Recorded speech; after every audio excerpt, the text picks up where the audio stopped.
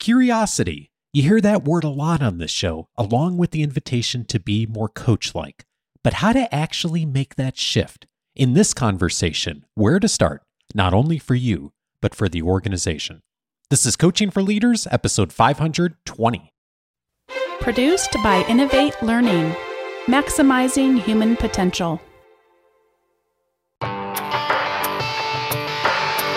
Greetings to you from Orange County, California. This is Coaching for Leaders, and I'm your host, Dave Stachowiak. Leaders aren't born, they're made. And this weekly show helps you discover leadership wisdom through insightful conversations. A conversation that has happened many times on the show is the conversation about curiosity, how we as leaders can do a better job at bringing the power of curiosity into our work so that we can really utilize curiosity well to help our organizations grow, perform, and to help grow the careers of the people we have the privilege to influence. You've heard Michael Bungay Stanier on the show many times, the author of The Coaching Habit and The Advice Trap. Michael's the founder of Box of Crayons, and you heard him talk recently, the last time he was on the show, about transitioning leadership of the organization to a new CEO. I'm so glad to welcome her today. Shannon Menefee followed an unusual path to becoming the CEO of Box of Crayons, a learning and development company that helps unleash the power of curiosity to create connected and engaged company cultures. Her career began in academia, completing a PhD in English, a pursuit driven by her desire to be part of conversations she thinks are important. In 2016, she embarked on a new path, starting a career in corporate learning and development. She brings to her role more than a decade of experience in education and in practicing incisive investigation. She enthusiastically questions conventional methods of organizational conduct and offers insightful and important perspectives on the benefits of staying curious longer. Shannon, it's such a pleasure to meet you. Dave, a pleasure to meet you as well. And thank you so much for that kind introduction. Yeah, and I mentioned in the introduction that you came to the role of CEO through a more unusual route than most people come to a role like CEO. Yes. You started your career in academia, and I suspect that you've run into things along the way where that's been a stumbling point, where because not being on the traditional path, things have come up as obstacles. But I'm sort of curious where that journey has actually been helpful to you of coming to this role from a different path. Yeah, absolutely. It is an unusual and a fast path is what it has been really. What has been most useful about my background, probably, in thinking about trying to crack a language game. So this is going to sound sort of like, what is she talking about? But, part of, literary criticism is trying to understand the language game that the author is playing at. And how do I figure out, what is being denoted, and how do I figure out what is being said and how the signs within the system work? So when I showed up here, there were so many different, if you'll allow me, language games at play. So there was the corporate world, which I had never worked in before. I'd only been a faculty member. There was this world of learning and development, HR, and I didn't know anything about that. So part of it was, how quickly can I learn the language? Because learning and understanding the language is the sort of entree into that world. And so luckily I was pretty good at that. So I was pretty good at picking up jargon and pretty good at recognizing and following patterns. And I think also at being pretty empathetic, which I think is something that is nurtured in being an avid reader. And so connecting to what is important for people and understanding their perspectives was a useful capability I had, certainly at the beginning when I came in selling our programs and trying to figure out, what is the real challenge for the people who need to engage Box of Crayons. It's interesting how we do make assumptions because of just the language we've been around in our careers. Mm-hmm. And then when you're pulled out of that for whatever reason, it is interesting that it takes some time to then find your path, right? And that's actually a good lead into one of the statements that I saw in one of the recent white papers from Box of Crayons. And the statement is that advice and assumptions are killing your company. Tell me what you mean by that. Yeah, I mean, what we've been hearing for years at Box of Crayons is that these client organizations need support with coaching programs that, in a nutshell, solve the problem of advice killing their companies. So this desire and the habit of jumping into direction, into telling, into whatever form of giving advice, rather than holding space and being curious leaders and managers, is something that has created a sense of overwhelm for people. It has created a sense of disengagement in teams that are led by those kinds of leaders. And so it creates organizations that lack connection. And those kinds of environments preclude the voice share that's essential to innovation and essential to resilience. And so that's the thing that's killing their companies. You make the distinction between curiosity is being a state and not a trait. Tell me about that distinction. Yeah. So it's not my personal, just it's really academic part of me comes out, and I'm like, well, that wasn't my idea. So what I think it is, the key insight from Ian Leslie, whose book-length study on curiosity titled Curiosity, I really enjoyed. And that insight was that curiosity is not a trait, but it's a state. And so that means that you're not born more or less curious and stuck that way forever. Indeed, we're all born curious, but that inborn ability atrophies if curiosity is not nurtured. So environments can strongly increase or diminish curiosity. And this is something that certainly educators have been focused on, and parents think a lot about. Like, are you asking your kids questions that are yes and no answers, or are you helping them become more curious by asking them open questions?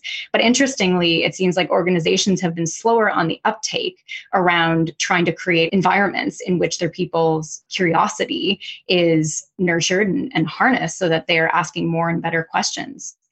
It is really interesting when you think about it at the meta level that we are so many of us as parents, certainly in our schools, we espouse the importance, and we're pretty good, I think, at a societal level for children, of teaching curiosity, of encouraging that trait.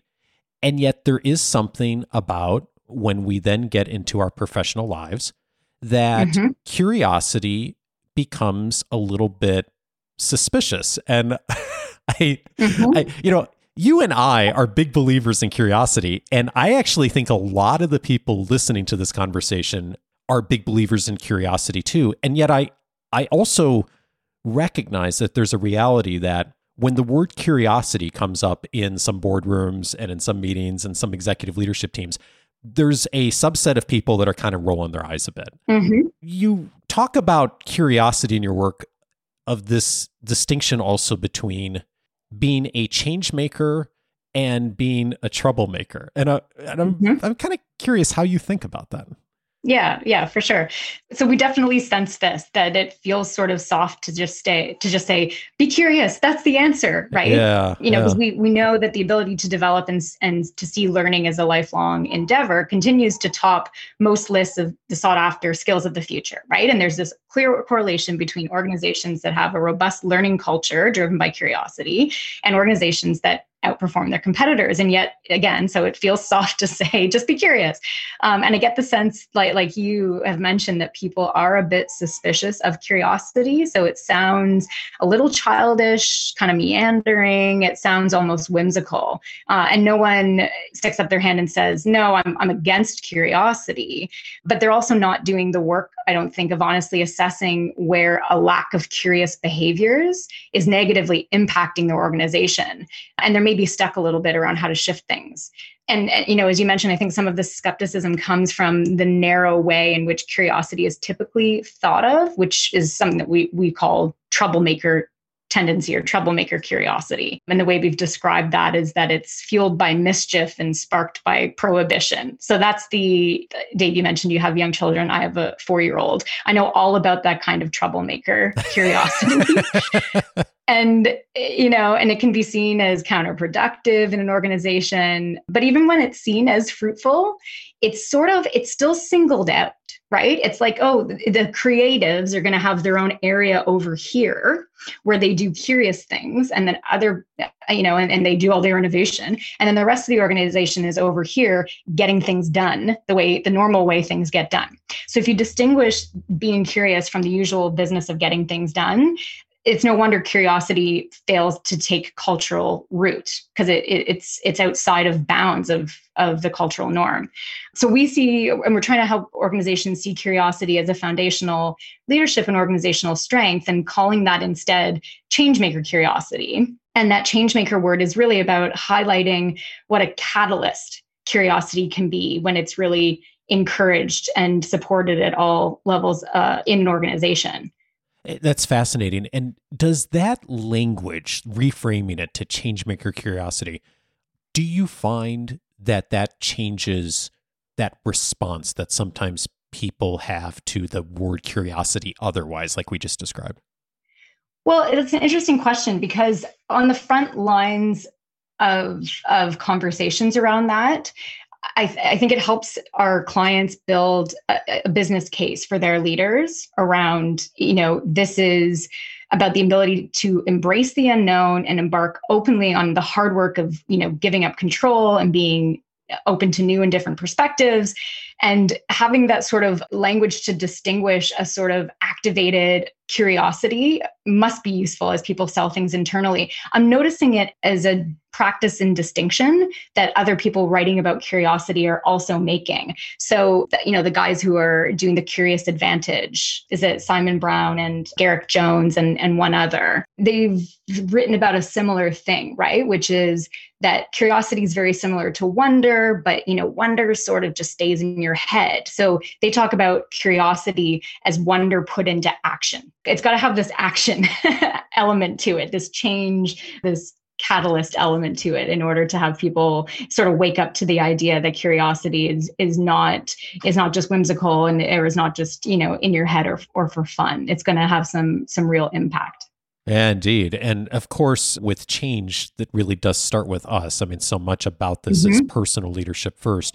And I am interested in what holds us back from being more curious, and maybe even like what, assuming we're doing a decent job at bringing that changemaker curiosity into our work, like how we can perhaps, if not inspire, at least open the door for others to do a bit more of it. And you've really identified in your work, there's 4 things that are a bit of stopping points that if we can get our heads around that a bit, I think it helps us do better, but it also potentially helps the people around us do better.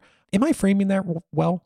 Yeah, absolutely. There's a number of barriers, and some of them are at the individual level. So to your point around, even when we're trying our hardest, you come up against that internal resistance.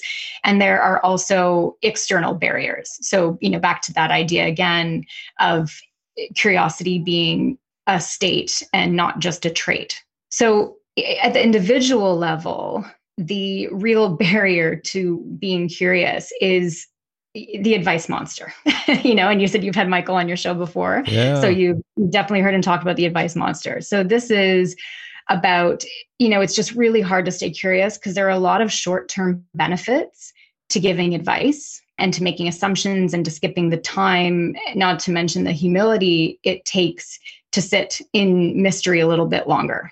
But it's that exact habit of jumping in to give advice that gets in the way, in particular, of coach-like curiosity. So, that's when we're thinking in particular about wanting to jump in and give advice.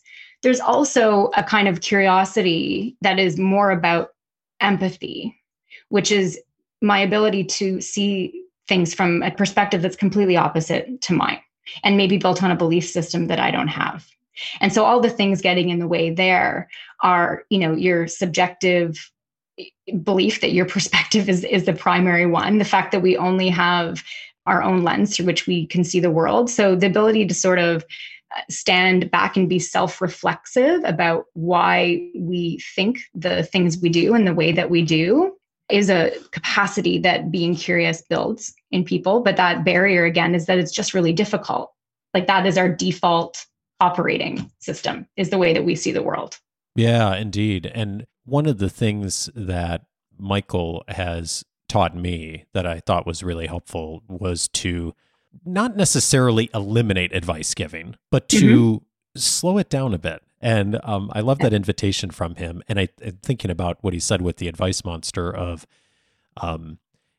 that he might even give advice or even advise leaders to, you still give advice, but to first start from a place of questions and say, well, I'll tell you what I think, but first I want to hear what you think would be a good way to approach this. And one of the things that I'm wondering about, Shannon, is as you work with managers all over the world, in all different kinds of organizations and cultures, when you see people starting to make a bit of that shift from jumping in and giving advice to a place where they maybe ask a question or two, what helps them to start to make that shift? So what we're trying to do in our programs, in particular around coach-like curiosity. So that's all about the ability to slow down the rush to action and stay curious a little bit longer. So we start first by helping shift their mindset around why it's important to do that. Because as with any long-term change, which this is a long-term behavior change, if they don't kind of have at the gut level a belief that this change is worth it and that future me that is going to be able to slow down and ask questions is who I want to become, then the moments when it's difficult, they're going to just give in. So we start by helping them understand what it costs them to jump in and give advice. So that is overwhelm, it's overdependence. Their teams are disengaged, they're disengaged. With less meaning comes less engagement, comes less curiosity, comes less learning, comes less innovation. So we build this sort of business case, but also this individual, what's in it for me. And then we work to help them understand that the really precise change in behavior that they need to make is around staying curious instead of jumping in to give advice. Because if you frame up the behavior change as, you're going to become a coach, which we're never trying to turn people into coaches, or even you're going to be more coach-like, but that's still a bit broad. It needs to be whittled right down into this is the key behavior that gets in the way. When you hear something, you want to give advice, that giving advice serves you, it makes you look smarter, it makes you feel in control, it makes you feel like you're helping people even if you're not. So every time you want to jump in and give advice, you need to ask a question instead. And so when that moment comes, you want to give advice, ask a question instead. And then when you fail to do that, because you will fail a lot, and even really seasoned coach-like leaders jump in and give advice, and they fail a lot. The final step is around asking yourself, what happened there? So it's actually engaging curiosity at sort of a meta level, Dave. Yeah. So be curious about why you couldn't be curious. That's huge. I catch myself all the time giving advice, as much as I should know better, as many times as I've read and listened about how not to do that, right? And I love this invitation that you make too of approaching this a little bit of a what's in it for me first. And I don't think that's a selfish thing. I think it's a really helpful, practical way to look at it. And from a standpoint of indicators, I'm thinking about that. Like if I'm a person who's thinking about this as a leader, and I'm catching myself a lot getting interrupted for approvals and my input on everything, and people calling me at all hours and emailing me at all hours, I think our tendency as leaders sometimes is to think like, wow, why can't people just why am I so overwhelmed?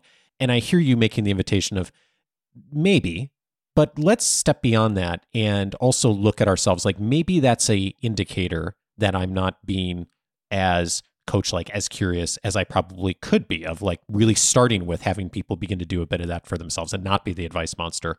But I'm also thinking about it through the lens of if I see people on my team, maybe the people I lead, who are struggling with that, who are really overwhelmed with pulled into tons of conversations, that's also potentially an indicator that that's a challenge. And the what's in it for me is by getting a little bit better at this, you start to reduce some of that dependence and that single point failure system, as the engineers would call it, right? Of having to have everything reliant on one person. Exactly. I'm on just coming out of a maternity leave right now, which is a really hard thing to do as a CEO. And so I had to learn this or prepare for it the hard way, thinking about exactly what you're talking about, right? Which is I can't be a single point through which everything has to flow. You need to push responsibility down to the level that it belongs, empowering people and holding them accountable. And that, I got to see firsthand where we thought we were good and where we weren't. And it's been a really interesting learning exercise. Yeah, thanks for sharing that. One of the other stopping points for curiosity that you've all identified is complacency. And, I'm thinking about the interview we aired last year with Andrea Wannerstrand at Microsoft. And by the way, Microsoft, for those who don't know, engaged you all to really help to drive more coach-like behaviors in the organization globally. And you cite Microsoft as a really positive example of getting, maybe being in that place of complacency for a bit, but really making a shift from that. And I'm wondering if you could say something about like how complacency shows up and what they did in particular that helped to shift that a bit. Yeah, absolutely. I mean, it's by Nadel's own admission had to do with complacency, with being sort of comfortable. I think the way that he's described it in a lot of interviews he's given on the subject is that they had stopped being curious about their customers. And that's part of what makes you get exposed to disruption. So he talks about wanting to get wildly curious about their customers. And of course, the phrase, and I think Andrea shared it as well, that describes the shift is about going from a know-it-all to a learn-it-all culture. And so we were one of many partners that they engaged in thinking about how do we transform the way our managers show up as coaches, asking better questions, getting people more engaged, increasing that accountability, having people ask more questions at every single level of the organization helps people to reduce that sort of siloed thinking that creates infighting and competition and, decreases the capacity for innovation that they need to remain competitive in the market. Satya Nadella is such a great example of really reframing things. Just such a brilliant leader in so many ways. And I wish every leader had that insight to really look at that way. For those that might be in an organization that isn't quite as forward-thinking or self-aware as Microsoft was on this, what's something you've seen with an organization you've worked with that maybe was in a bit of that complacency trap and help them to make the shift a bit away from that? Okay, so one of the barriers to curiosity really being able to transform organizational culture is the environment. And there's particular environments that really, really require the openness and the receptivity to people stepping up and asking questions. A really good example of that is in healthcare. So we've got a number of clients in healthcare, which is, quite literally a matter of life and death. And we've worked with organizations who are struggling with the sort of hierarchies of physician-led teams who don't respond well to being asked questions, of their nurses, for example. And teams that, have stand-ups and safety syncs every single day, where there are so many opportunities to make little adjustments, to discover where the problems are, if they can just be curious and remove the hierarchical thinking that is associated with asking questions as a way of challenging authority. And in the organizations we've worked with, they've seen a lot of success in creating a common language and a common acceptable behavior that is about every time we get together, we are going to be really, really curious about where the problems are, because as a practice, it helps them to really quickly identify changes that need to be made that save lives. Oh, interesting. What's an example of that common language that has emerged somewhere that's been useful of helping people make that shift? Yeah, so this comes down like really simply just to the questions. So when in an organization that isn't used to people being more coach-like, if you go to somebody, you ask a question and they don't give you an answer, but then they say, "Oh, really? And what else?" Or what else is on your mind, Dave? Or tell me a little bit more about that. If you're used to a sort of rigid system in which I bring my leader a question and that leader provides the answer to me, it's kind of like the person's going to be like, did you go on a training or something? Why are you asking me a question? So, in these organizations, the going in and making that, acknowledging, hey, this is going to feel kind of weird at first. Asking these questions feels a little strange, but let's just stick with it, because I'm practicing really hard to not jump in and give you advice and not to give you direction.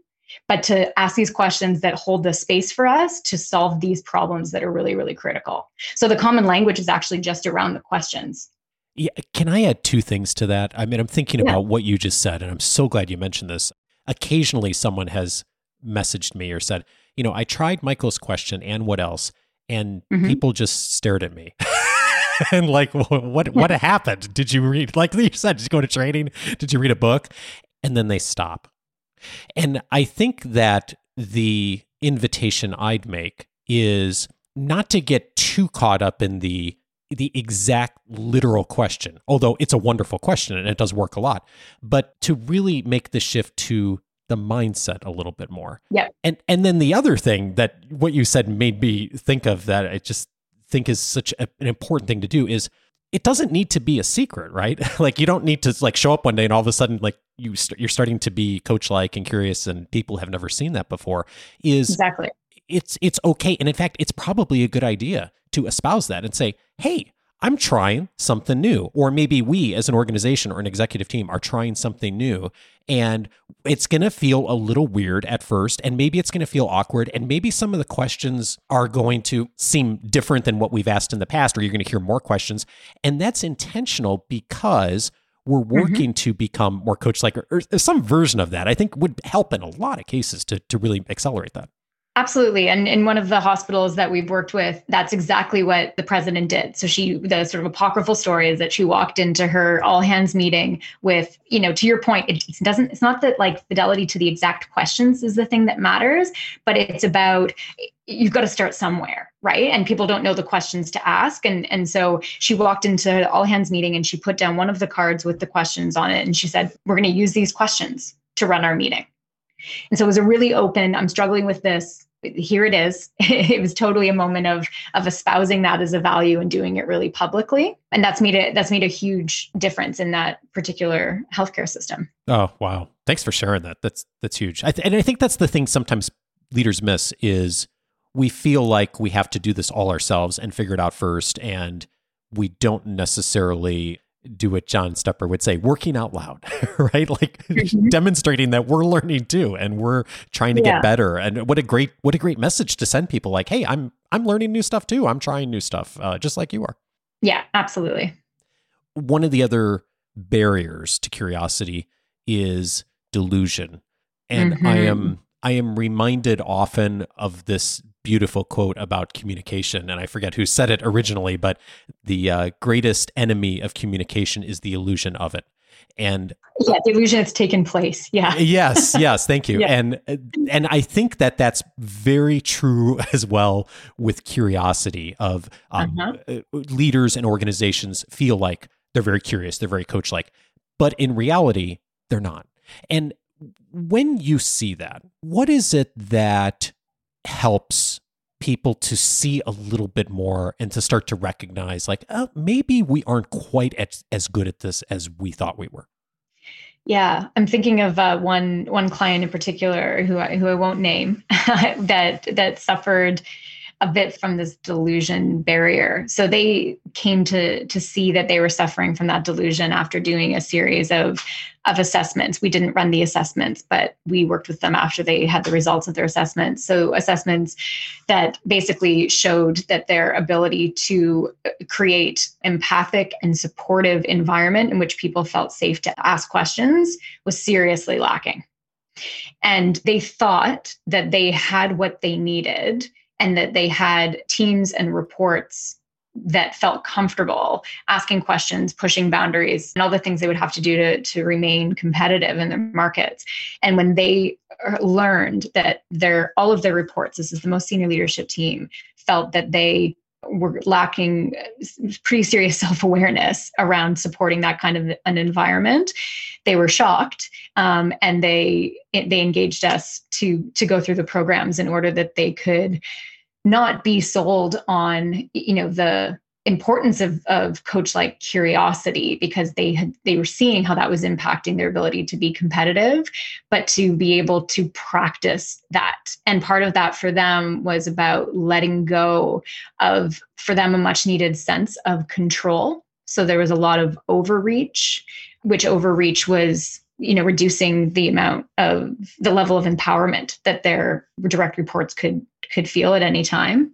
And so having them, delegate in the way that coach-like leaders can was a really important part of them aligning their sense of the kind of organization they were running and the reality of that organization for the other people in it.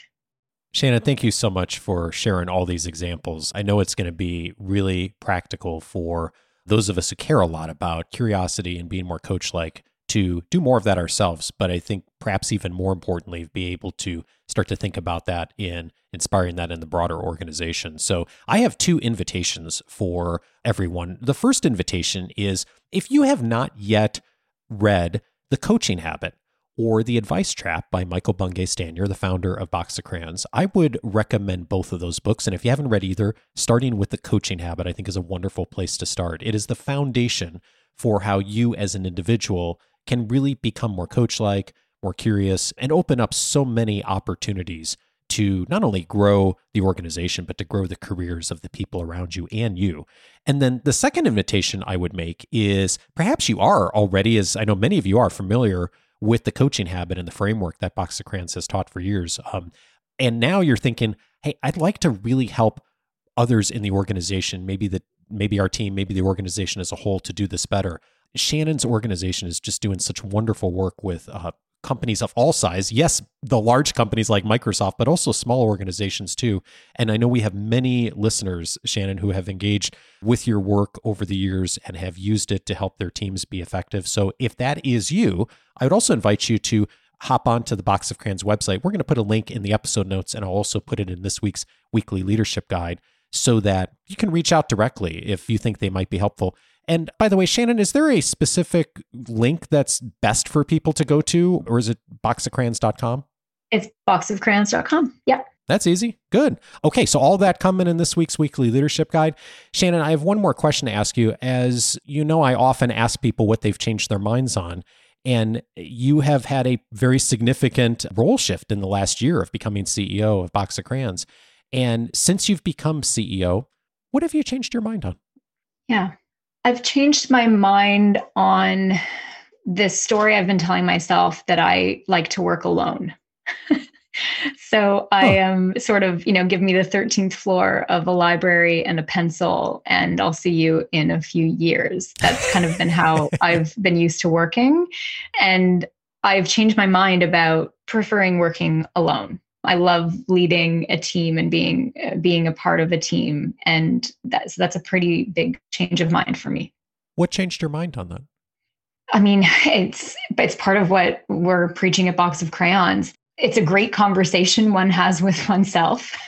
And don't get me wrong, the conversations you have with yourself are really important because in some ways, getting to know yourself is really important before you can kind of meet others where they are. But it's not so much a loneliness as a lost opportunity of that lack of collaboration, that lack of voice share. I was set out for a potentially much lonelier way of working for my life before I changed course. And it's just a really fulfilling and richer experience being part of that team and part of that collaboration. Shannon Menefee is CEO of Box of Crayons. Shannon, thank you so much for your wisdom and leadership. Thanks so much for having me, Dave.